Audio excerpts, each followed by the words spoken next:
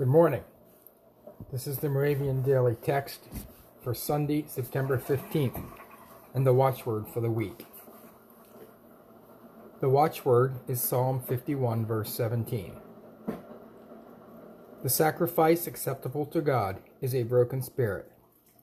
A broken and contrite heart, O God, you will not despise.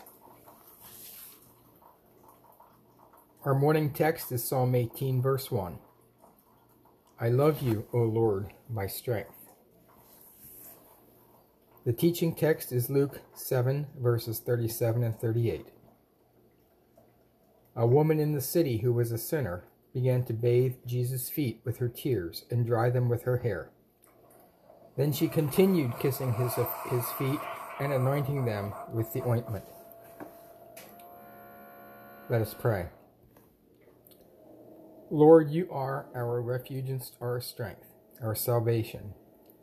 May we show our gratitude and our love for you as freely, as sincerely as the one who bathed your feet with her tears.